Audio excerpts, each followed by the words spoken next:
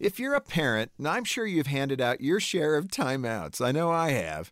But they're a great way to help kids cool off when they're emotional and in the moment. But did you know timeouts could be good for husbands and wives too? Hi, this is Jim Daly with Focus on the Family.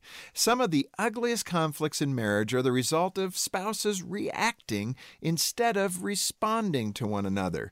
She says or does something, and he fires right back with a thoughtless word of anger. The next thing you know, a simple disagreement has escalated into all-out conflict. It's a common problem in most relationships, but if ignored, it can do serious damage to a marriage. So it might surprise you that one of the best solutions for taming marital conflicts comes right out of parenting handbooks. Take a time out.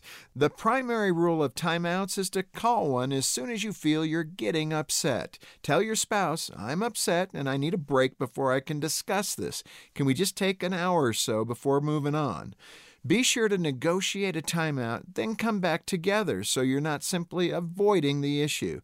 Then find a quiet place to collect your thoughts, honestly assess your reactions, and decide how best to respond. It's a great way to navigate through emotional issues and to resolve disagreements instead of making them worse. For help building a stronger marriage, go to FocusOnTheFamily.com. I'm Jim Daly.